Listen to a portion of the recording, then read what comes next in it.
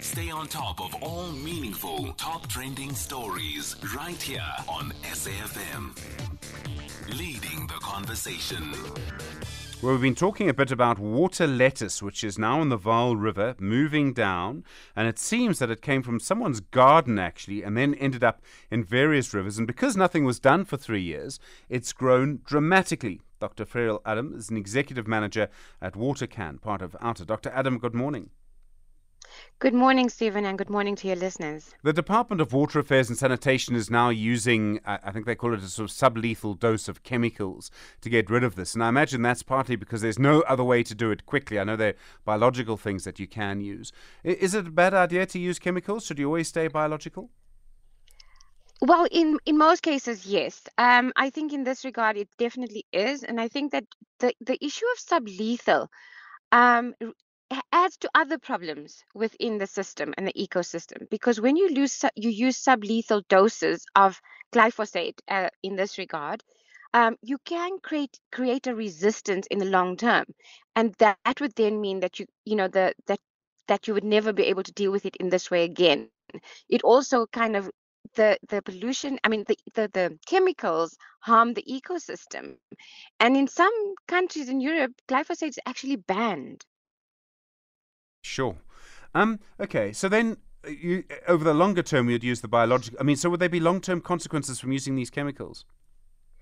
Yes, and in the short term, you could see algal blooms as a result of using it.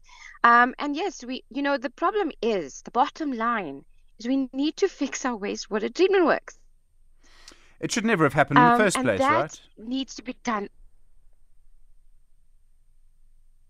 Sorry. What happened here with the Vaal was a knee-jerk reaction. Hi, can you hear me? Yes, we can. You're saying it was a knee-jerk reaction?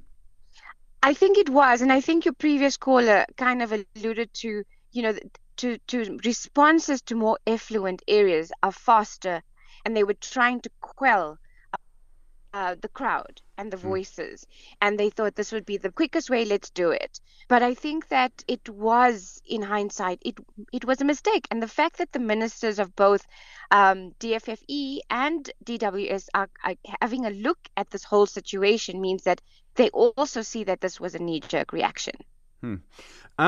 So over the longer term, how do we make sure this doesn't happen again? Well, over the longer term, we need to ensure that any kind of alien species that we have in our rivers and streams, firstly, like hyacinth, like water lettuce, needs to be kept under control. We know what makes them grow so rapidly.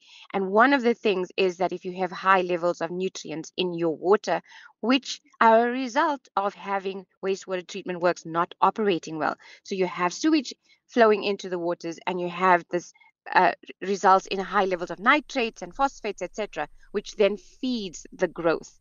So we need to just keep our wastewater treatment works in check. The problem is, if we look at the Green Drop report from last year, almost 65% of our wastewater treatment works are at a critical point of not functioning well.